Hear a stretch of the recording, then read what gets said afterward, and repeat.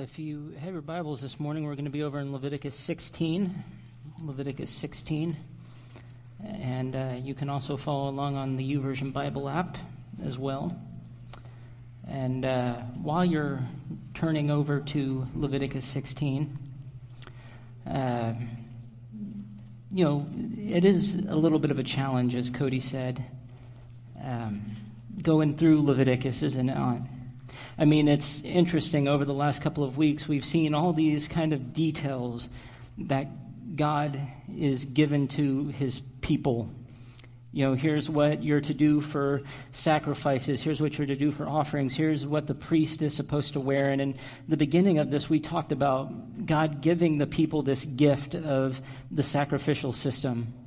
And it really was. It was an opportunity for the people to have their sins atoned for. It gave them the opportunity to be cleansed from their sin. And this points to a sacrifice that was to come, one that was even greater than the sacrifice we see at the beginning of Leviticus.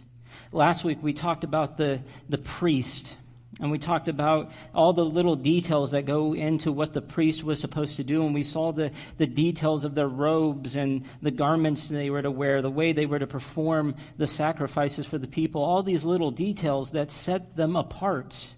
It set them apart in their task. It set them apart in what they were called to do. They were called to be the people who would intercede on behalf of God. And the people, they were the ones who were to offer the sacrifices that would bring atonement. They had a very important job, a very important task. And we see that this points to one who would come, who would be the great high priest, who would intercede on his people's behalf. He sits at the right hand of God and intercedes for his people. And now we find ourselves in Leviticus 16. In Leviticus 16, we read about something known as Yom Kippur, as we've probably heard it called, the Day of Atonement. It was and is still today the most important day of the year on the Jewish calendar. It's the center of the book of Leviticus, and you might be looking at the number of chapters in Leviticus and say that's not directly center, but remember, they didn't have chapter numbers, and for them this was the center of Leviticus. And really, it is the center. It is kind of the culmination of everything we've been talking about up to this point in regards to the cleansing and atoning of sin. And this Day of Atonement is such an important day for the nation of Israel because this is a day where the slate is wiped clean. The sins of the people, the sins of the nation are removed. It really reiterates the fact that God is committed to his people. He is in their presence. He is dwelling with his people. He's committed to them. And it's such an important text for us this morning. Not only is it the center of Leviticus, it's the center of the books of Moses, Genesis, Exodus, Numbers, Deuteronomy, with Leviticus found right in the middle. And so it is the center of the center in this important text. And it's important not just for the people of Israel, it's important for us. It's important for us because it didn't just represent something important for them, it represents something important for us today. And so we're going to go to Leviticus 16, and we're going to start in the first two verses. And it says this: The Lord spoke to Moses after the death of the two sons of Aaron who died when they approached the Lord. The Lord said to Moses, "Tell your brother Aaron that he is not to come whenever he chooses into the most holy place behind the curtain in front of the atonement cover on the ark, or else he will die, for I will appear in the cloud over the atonement cover."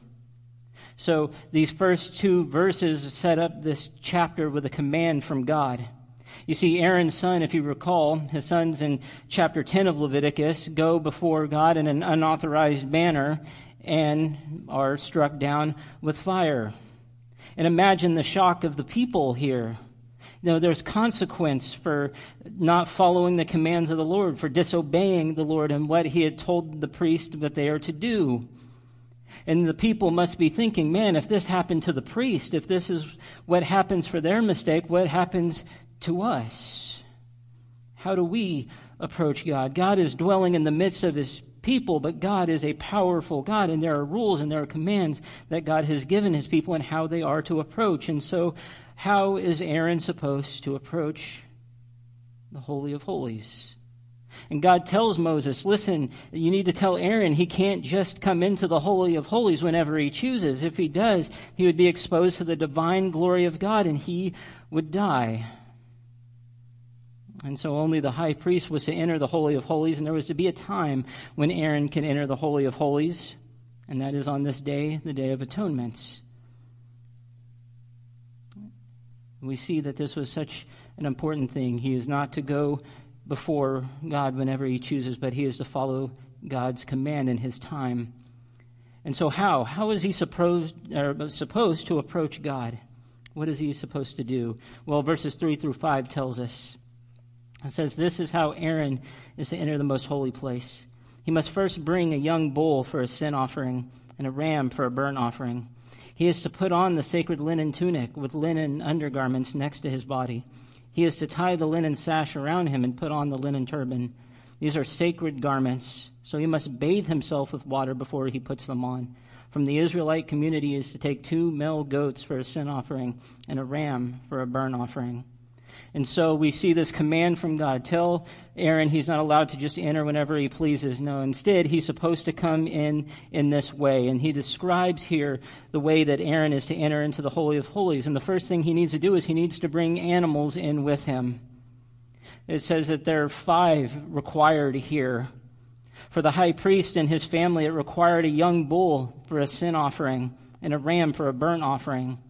For the people of Israel, it would require 2 male goats for a sin offering and a ram for a burnt offering. Then Aaron was to he was to bathe himself with water at the bronze basin. This was an act of sanctification. He's cleansing himself, and then he would put on these garments. He would wear clothes that were different than normal. When he represented God before the people, he would wear the outfits we talked about last week, the robe of color and glory. But here, as a representative of the people before God, he came wearing an outfit consisting of a linen tunic, linen undergarments, and a linen sash with a linen turban. What's interesting is this outfit seems to be even more plain than the outfit of an ordinary priest. In Exodus 39, 27 through 29, it tells us, for Aaron and his sons, they made tunics of fine linen, the work of a weaver, and the turban of fine linen, the linen caps and the undergarments of finely twisted linen.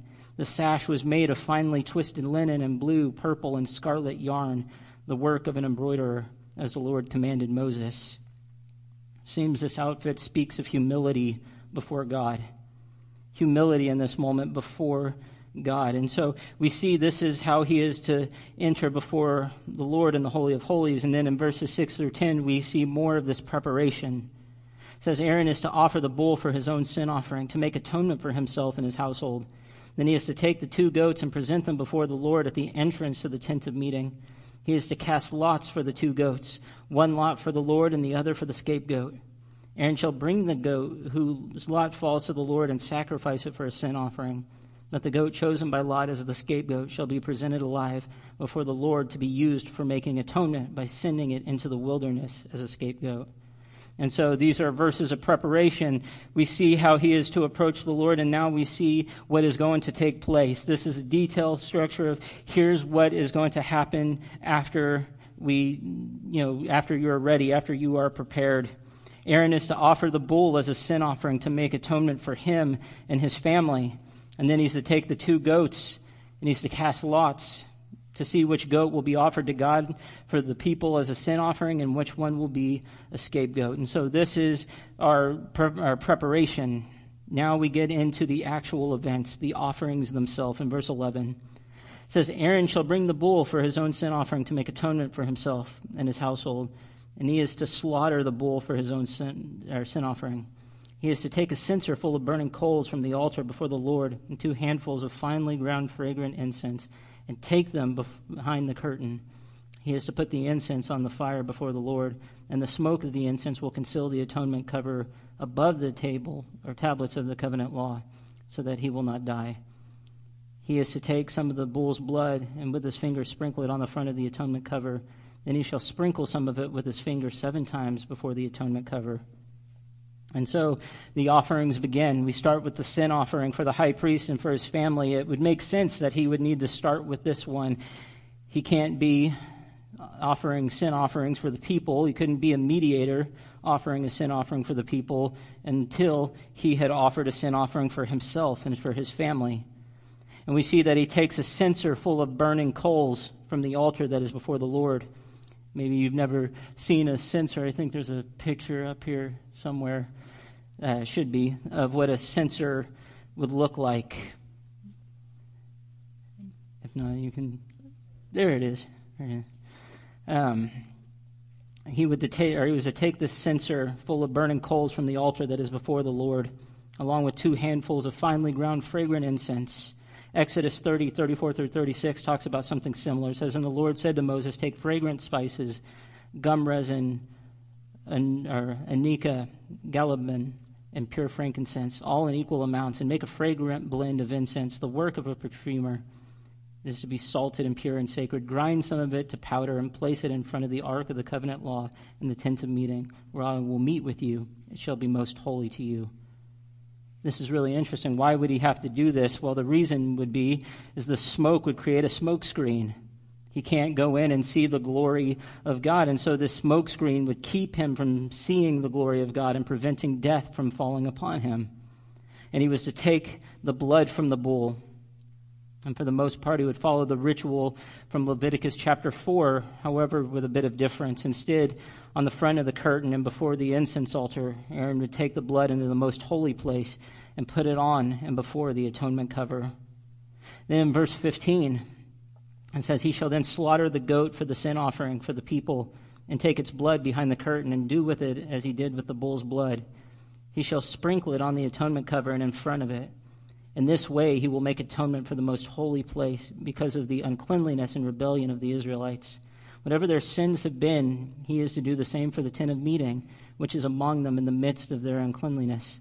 No one is to be in the tent of meeting from the time Aaron goes in to make atonement in the most holy place until he comes out, having made atonement for himself, his household, and the whole community of Israel."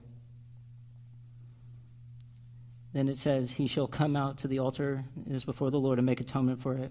Shall take some of the bull's blood and some of the goat's blood and put it on the horns of the altar. He shall sprinkle some of the blood on it with his finger 7 times to cleanse it and consecrate it from the uncleanliness of the Israelites." He's to slaughter, Aaron is to slaughter the goat for the sin offering of the people. It's similar to the previous verses with the sin offering. Aaron was to take the blood and sprinkle it on and in front of the atonement cover. The purpose of this was to cleanse the sanctuary from all the sins, the uncleanliness, the rebellion of the nation of Israel.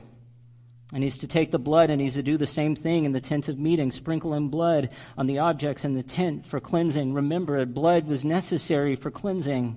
Hebrews 9, 21 and 22, it says, "In the same way, he sprinkled with the blood both the tabernacle and everything used in its ceremonies. In fact, the law requires that nearly everything be cleansed with blood, and without the shedding of blood, there is no forgiveness." And then he was to take the blood from the bull and the goat and use it to cleanse the altar, likely referring here to the altar of burnt offering. And the reason for doing this is to consecrate the altar from the contamination of sin from Israel. Then in verse 22, or verse 23, 22, 20, all tongue-tied today. "When Aaron had finished making atonement for the most holy place, the tent of meeting and the altar, he shall bring forward the live goat. He is to lay both hands on the head of the live goat and confess over it all the wickedness and rebellion of the Israelites, all their sins, and put them on the goat's head. He shall send the goat away into the wilderness in the care of someone appointed for the task. The goat will carry on itself all their sins to a remote place. The man shall release it into the wilderness."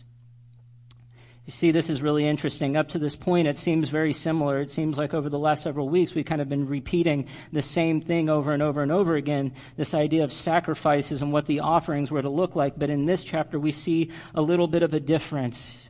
You see, they were to cast lot over these goats. One of these goats would be used for a sacrifice, a sin offering. The other goat was to be used as a scapegoat. And what he would do, Aaron, he would take this goat, and on it he would place all of the sins of all the people, All the sins of the people, known and unknown, all of the sin, all of the rebellion, all of the sin of the people. That is a lot of sin, all placed on this goat. And he would send it out into the wilderness with an appointed person, and the goat would carry all the sins to a remote place, and it would be released into the wilderness. This is very important because it's the representation of the sin of the people being carried away, carried off, never to be held against them again. And really what this is the visual representation of what's been happening with these offerings. We've been reading about them, laying the bull on the altar and slaughtering them. And what all of this represents is atonement for the people. And this right here, this scapegoat, is a visual representation of what is happening in these offerings, the removal of sin. And imagine what this must have been like for the people. Think about this. So far, everything that's been done has been done out of the sight of the people. Yes, there were a few people who would be involved with helping Aaron, but only Aaron could go into the Holy of Holies, so people weren't allowed to be there. And yet now they're seeing this scapegoat out in front of them and watching as their sins are taken away. The goat coming out amongst the people, going past the people as they watch their sins being taken away. How powerful an image that must have been for the people. It makes me think of Psalm 103, verse 12. As far as the east is from the west, so far he has removed the transgressions from us. In verse 23 through 28, says, And Aaron is to go into the tent of meeting and take off the linen garments he put on before he entered the most holy place, and he is to leave them there. He shall bathe himself with water in the sanctuary area and put on his regular garments. Then he shall come out and sacrifice the burnt offering for himself and the burnt offering for the people, to make atonement for himself and for the people. He shall also burn the fat of the sin offering on the altar. The man who releases the goat as a scapegoat must wash his clothes and bathe himself with water. Afterward he may come into the camp. The bull and the goat for the sin offerings, whose blood was brought into the most holy place to make atonement, must be taken outside the camp. Their hides, their flesh and intestines are to be burned up. The man who burns them must wash his clothes and bathe himself with water. Afterwards he may come into the camp. This brings us to the next phase of the Day of Atonement, and it's the cleanup. Aaron is now to enter into the tent of meeting to take off these linen garments and leave them there. He's to wash up and put on his official robes. He would then take the 2 rams and offer up burnt offerings before the Lord, one for him and his household and the other for the people of Israel. He would burn the fat of the sin offering on the altar as well. And everyone who had been involved with helping with the sacrifice must also be washed and cleansed. And the bull and the goat for the sin offering had to be taken out of the camp and burned up. Then it says this is to be a lasting ordinance, verse 29. This is to be a lasting ordinance for you. On the 10th day of the 7th month, you must deny yourselves and do no work, whether native born or a foreigner residing among you, because on this day atonement will be made for you to cleanse you. Then before the Lord you will be clean from all your sins. It is a day of Sabbath rest, and you must deny yourselves. It is a lasting ordinance. The priest who is anointed and ordained to succeed his father as high priest is to make atonement. He is to put on the sacred linen garments and make atonement for the most holy place, for the tent of meeting and the altar, and for the priest and all the members of the community. This is to be a lasting ordinance for you. Atonement is to be made once a year for all the sins of the Israelites. And it was done as the Lord commanded Moses. And so here we wrap up this Day of Atonement. Most commentators would say, what does this mean, the 10th day of the 7th month? They say it would be in October for us if we were to look at our calendar. And this was to be an important day. It was a day of Sabbath rest. The people were not to work on this day. And it says that the people were to deny themselves. This is likely referring to or includes fasting. And I don't know if you've noticed it or not, but there seems to be a pattern with this day. Leviticus 16, it starts with a command. He's not to enter in whenever he pleases. It starts with a time. He cannot go in whenever he pleases, but there will be a time for him to come in. And then there's a time of preparation, and then there's a time of offering, and there's a time of cleanup, and then it ends with a time and a command. Just the way it started with a command and time, now it ends with time and a command. You are to do this every year. Each and every year you are to do the same thing, and this would be a day of atonement. Your sins would be wiped away. It would be a day where the slate would be cleaned. And we've been talking about this a lot lately, the sacrificial system, and why it's so important. In this chapter, it really kind of moves us from one part of Leviticus to the next. But we really do need to think about what takes place in these first few chapters of Leviticus. It really is an incredible gift from a very gracious God. Think about it. God could have just said, I'm done with you. He was tempted at one point. I'm not going to go with you into the promised land because I might just destroy you. And he could easily said, I'm done with you. I'm going to wipe you away. And if he did say that, he would have been justified in that. But no. Instead, he gives his people the opportunity to have their sins cleansed. And it is a very gracious gift. But here's the thing. While this was good, it points in the direction of something greater to come. A preview of something greater to come. And so what is that? This morning, that's what I want us to look at. This culmination, the Day of Atonement, it's an important day, and a lot of it seems very familiar to what we've read, but it's important because it points to something greater to come, a preview of something greater to come. Well, what is that? What is that greater thing that's to come? Well, for starters, a better high priest.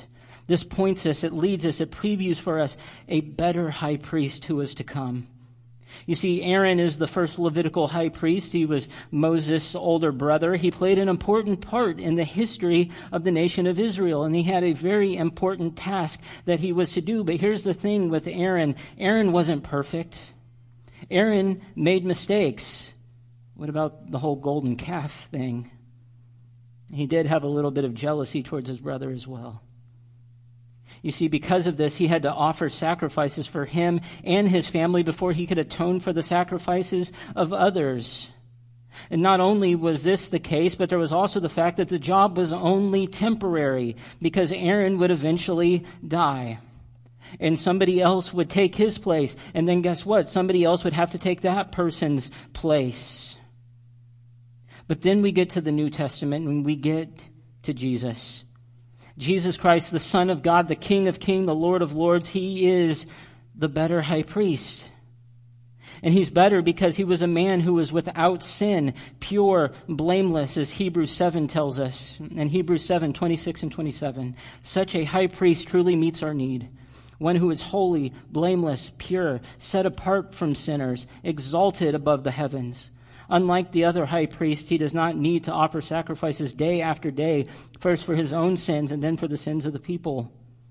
You see, Jesus was tempted in each and every way, and he did not sin. He is separated from the other high priest. This makes him unique. And you see, there was no longer a need for multiple priests. He took on that role by himself. Hebrews 7, 23 through 24. Now there have been many of those priests since death prevented them from continuing in office. But because Jesus lives forever, he has a permanent priesthood. He is alive today. He is not in a grave. His bones are not still in the grave. No, he is alive today. He sits at the right hand of his Father. He intercedes on the behalf of his people. He is the better high priest. What else does this preview for us? Well, you see, it previews that there was a superior sanctuary. A superior sanctuary. You see, the tent, this tabernacle, it was also a gift as well because it was God being in the midst of the people. He was dwelling with his people, but it was just an earthly sanctuary. You see, only the priest could go into the tent of meeting, and only the high priest could enter into the Holy of Holies, and he could only do that one day a year. And why is that? Because you see, God's standard of holiness and the sinful nature of the people create a divide. There was this divide. And because of this, God may have dwelled in the midst of his people, but there was a separation. But then there's Jesus. And because of Jesus' death and blood he shed, and because of his resurrection, he offered atonement in a more superior sanctuary, a heavenly sanctuary. Hebrews 9:11 tells us this. But when Christ came as high priest of the good things that are now already here, he went through the greater and more perfect tabernacle that is not made with human hands. That is to say, it is not part of this creation. Hebrews 9:24, it says, "For Christ did not enter a sanctuary made with human hands that was only a copy of the true one. He entered heaven itself, now to appear for us in God's presence." But you want to see there's something even greater about this. Not only did he enter into this better sanctuary, but also those who choose to put their faith in Jesus have the confidence to enter the most holy place. Hebrews 10:19 through 22. "Therefore, brothers and sisters, since we have confidence to enter the most holy place by the blood of Jesus, by a new and living way opened for us through the curtain that is his body. And since we have a great priest over the house of God, let us draw near to God with a sincere heart and with the full assurance that faith brings, having our hearts sprinkled to cleanse us from a guilty conscience and having our bodies washed with pure water." The Gospels point to something similar. Matthew 27:51, at that moment the curtain of the temple was torn in two from top to bottom. Mark 15:38, the curtain of the temple was torn in two from top to bottom. Luke 23:45, for the sun stopped shining and the curtain of the temple was torn in two. Because of Jesus, we have access to a far superior sanctuary. And there's a reason for this. This points us to something that is even greater than what we see here in Leviticus 16, and it's a permanent sacrifice. Leviticus 16 directs us to make the preview for us, a permanent sacrifice. Here's the truth that you already know: this sin defiles people. It does. Sin defiles us. It stains us. I like how Michael DeFazio puts it. He says sin is sticky. It sticks to you. Your sin, it sticks with you, it stains you, it covers you, it defiles you. Jeremiah 2:22, although you wash yourself with soap and use an abundance of cleansing powder, the stain of your guilt is still before me, declares the sovereign Lord. And here's the thing, sin means that we cannot stand in the presence of a holy God who detests sin. He can. God is holy and righteous and good, and he is all of these things that we are not, and we are covered in sin, and he detests sin, and because of this, we cannot be in his presence. It required something be done. We needed atonement, and it required a sacrifice. But you see, here's the thing about sacrifice and atonement: it's costly. Sacrifice and atonement is costly. It's not free. It requires great cost. And David gives us a glimpse of this. In 2 Samuel 24, Gad tells David to go and build an altar to the Lord on the threshing floor of Uranaz, the Jebusite. And this man was just going to give him the threshing floor and the oxen and everything that he needed for the burnt offering. He had everything he needed. But in 2 Samuel 24:24, David tells him, "No, I insist on paying you for it. I will not sacrifice to the Lord my God burnt offerings that cost me nothing." So David bought the threshing floor and the oxen and paid 50 shekels of silver for them. You see, it was of great cost. And sacrifice requires great cost. And we've seen over the last couple of weeks, all the offerings except the grain offering require one thing: it requires death. The blood was needed for different things. The offering called for all the parts of the animal to be placed on an altar. You want to talk about costly. What is more costly than death? And the animal was taken on the sin of a person, and so to speak of the necessity for death, and which is so fitting because sin often equates with death, is it not? It's often talked about in the same light. Ezekiel 18:4, for everyone belongs to me, the parent as well as the child, both alike belong to me. The one who sins is the one who will die. Romans 6:23, for the wages of sin is death. And what a gift God gave the people. The sacrificial system, the Day of Atonement, opportunities for their sins to be cleansed, opportunities for forgiveness. The Day of Atonement was a yearly occasion for a reason. They needed it every year for a reason. The offerings had to be given often for a reason, because from the time that man fell short at the very beginning, we have been defiled with sin, and we have the sinful nature in us, and over and over and over we stumble, we fall short of the glory of God. We've been defiled from sin. And these animal sacrifices were required over and over and over. But then Jesus came. He lived. He died. His blood was shed. He was a sacrifice. He offered himself up. Hebrews 7:27. He sacrificed for their sins once for all when he offered himself. His sacrifice was just that. It was one and done. Permanent. Hebrews 9:12. He did not enter by means of the blood of goats and calves, but he entered the most holy place once for all by his own blood, thus obtaining eternal redemption. 1 Peter 3:18, for Christ also suffered once for sins, the righteous for the unrighteous, to bring you to God.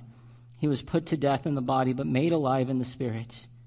Romans 6:10, the death he died to sin once for all, but the life he lives to God. He was the sacrifice who came, who lived, who died, his blood poured out for us. And here's the good news this morning. Because of this, we have forgiveness. Ephesians 1:7, in him we have redemption through his blood, the forgiveness of sins in accordance with the riches of God's grace. Colossians 1:13 through 14, for he has rescued us from the dominion of darkness and brought into the kingdom of the Son he loves, in whom we have redemption, the forgiveness of sins. Maybe you're here this morning and you're thinking, man, we've been talking about this so much lately. It seems like we've just been reading the same verses and talking about the same things over and over and over again over the last 3 weeks. But here's the thing. So often we read these verses and so often we forget exactly what it is that God has done for us. We forget it so easily, what Jesus has done for us, the sacrifice, his body that was broken, his blood that was shed for us, his resurrection, and what that means for us. We so often forget. I'm going to ask the worship team to come up. And as they make their way up here, I want to ask you this morning, do you understand what God has done for you? Do you understand this morning what God has rescued you from this morning? This day of atonement, this day of wiping the slate clean. It was done so that his people could have forgiveness, that there could be atonement. And then he sent his Son, the great high priest who brings us into a superior sanctuary, and he gives us eternal redemption to those who put their faith in him. I love how Timothy Keller puts it. He says, Jesus was the temple to end all temples, the priest to end all priests, and the sacrifice to end all sacrifices. It was one and done. He came, he lived, he died so that we can be forgiven. And so this morning, maybe you're here and you've never given your life to him. Maybe you're here this morning and you have been falling into this divide. There's this divide between you and God. Your sins defile you, have stained you, and you have yet to give your life to him. You have yet to receive that redemption that comes only through Jesus. If that's you this morning, on your Connect card, you can write it down. I'd love to talk with you. You can come up here. I'd love to talk with you. Or maybe you're here this morning and like so many of us, we just forget what it is he's done for us. We let the enemy lie in our ears. We let the enemy sway us away from what God has done for us. And if that's the case, maybe this morning what you need to do is just right where you're sitting, give that to God. Maybe this morning you just need to lay that out, or you can come up here. I'd love to pray with you. There's brothers and sisters here who would love to pray with you. Man, God is good. God is good, and so many people want to say that, Cody mentioned it a little bit. Why would God go through all these meticulous things? Why would God have them do all of these things just so that they can receive atonements?